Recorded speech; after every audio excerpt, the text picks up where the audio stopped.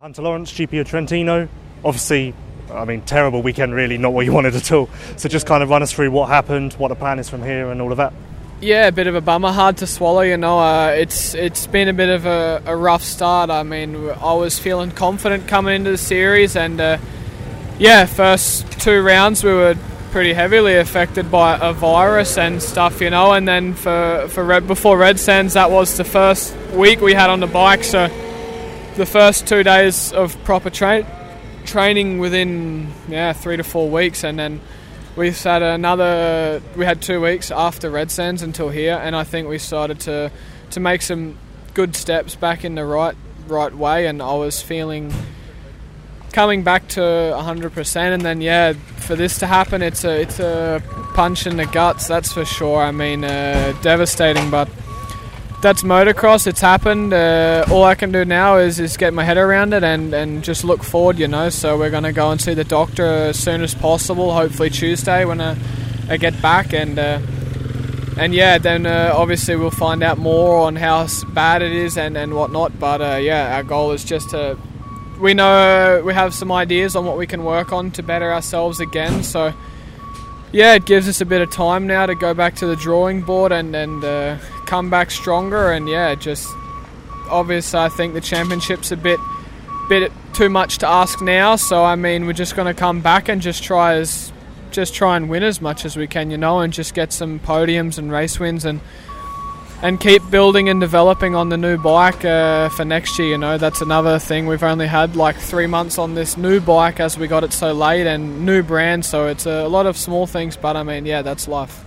Did you have that virus actually in Argentina? And if you did, I guess you proper surprised yourself in the first moto there. Yeah, for sure. It was funny because the first moto I was pushing the whole one, and I came off pretty spent, and I was sort of in the back of my head a bit like, gee, in an hour or so I got to go and do it again, I'd give it a red hot crack, but it was best weekend for being sick and stuff, and it was and then hopefully you look Argentina, you go okay, we'll get rid of it, and next week Valkenswaard will come back swinging, and it just hung around so much longer than we expected, so it really knocked us flat on our back, and every interview and time you talk to someone, you're thinking, we're fixing it, it should be sweet tomorrow or next week or whatever, and it just, it was a bit stagnant, but fingers crossed and touch wood that it's gone now, so So when you did that Instagram post a couple of weeks ago that said push through the hard times or something, and everyone blew up saying, it's a bike, team, whatever, it was just because of that? Yeah, sure, it was a sort of a thing, we've sacrificed so much to be where we are, and I believe I work my ass off for everything I have and everything I've achieved and where I am, so it's something that you sort of sit there and then ask yourself why some things happen at this time, and to you, you think it's always, you see everyone else's sort of, it seems all like sunshine and rainbows, you don't see anyone else's struggle, which it's sort of, you ask yourself why am I going through this, and then with this one as well, and then today you're seeing Olsen and Jonas, this was, let's say, their bad luck weekend, and I'm sitting on the couch watching, it's just, you bash your head up against the wall, everything we do for this stupid sport, and as soon as the injury happens, you're already thinking about the sport again, so...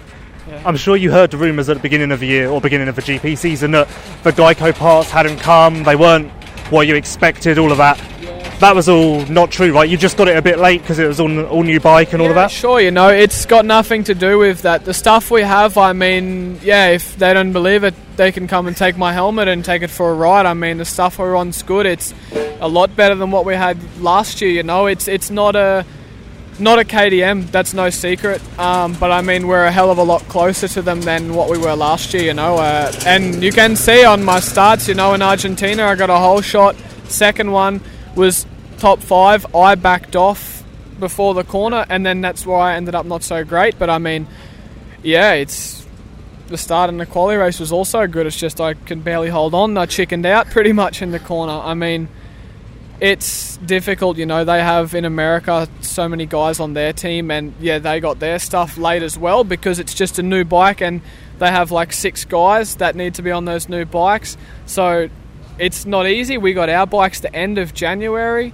We rode stock bikes in all of the pre-season races, you know, and yeah, I mean, it is what it is. That's just the sort of thing of being on a privateer team, basically. So with the virus and all of that happened after you got the parts, I'm guessing you're properly missing out on testing time and all of that? Sure. We rode our race bikes in Argentina. I mean, and it's difficult, but I mean, we can't complain. This is what we've got, and I mean, I'd much rather that than be racing like close to stock on a Honda, you know. I mean, the support we have from them is great, and yeah, it's like I said, we have so many odds stacked up against us for the title chase this year, just budgets and all these things, you know. But I mean, we're doing everything we can, and I mean, I believe this bike's good enough to win on. I really do. I think it's just a matter of me being back to 100%, you know. That's just why I'm a bit bummed, you know. It seems like I've had all these excuses, you know, from viruses, and then coming back to not enough ride time, and now to this, you know. It's sort of like I've only had excuses this year, which is, it's a bummer because, yeah, no one really got to see what I'm capable of, you know. So are you in like constant contact with the Geico guys, and have they given you like tips on how to improve the bike, little settings that those guys are using to help? Yeah, for sure. You know, we talk after every weekend and obviously give feedback on how our performance was and stuff like that. A little difficult for them to give feedback to us on how to better it. Let's say for somewhere like Valkenswaard, you know, those guys, they're in testing Supercross, you know, they haven't tested that bike on outdoors yet, so we're sort of given what feedback we have for outdoors for them, you know, and if Supercross comes to Europe, then they'll be able to give us more feedback on what they're doing, you know. So but no, they talk with us after every week with Victor, the crew chief, and me also, you know, so it's good to have that relationship, let's say. And finally, this is your last year in GPs, everyone knows that. Yeah. You wanted the title, that's probably not going to happen now. It sounds bad, but is that kind of like your main goal's gone now?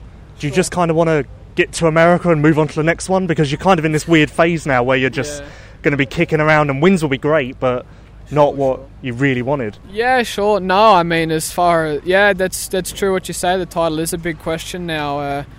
For me, but I mean, no, I'm here to just enjoy the time I have left in Europe, and yeah, I want to win. I mean, I'm sick of losing to the orange and white bikes, you know, so I mean, I want to beat them before I leave. Yeah, obviously, one thing I was sort of not wanting to do was leave here with not a great result, you know, but I mean, if I can leave here with a bit of cash in my pocket, you know, from some bonuses and a bit of confidence, and now it's really to keep developing the bike, you know. I mean, to get used to it. This will be the first year that I'll be on the same bike the following year, which I think is a big thing, you know. It takes you like a good couple, 4 or 5 months to adjust to a bike completely, till you can sit on that thing or even walk a track and look at the bumps and say, my bike's going to kick on that bump, you know. So yeah.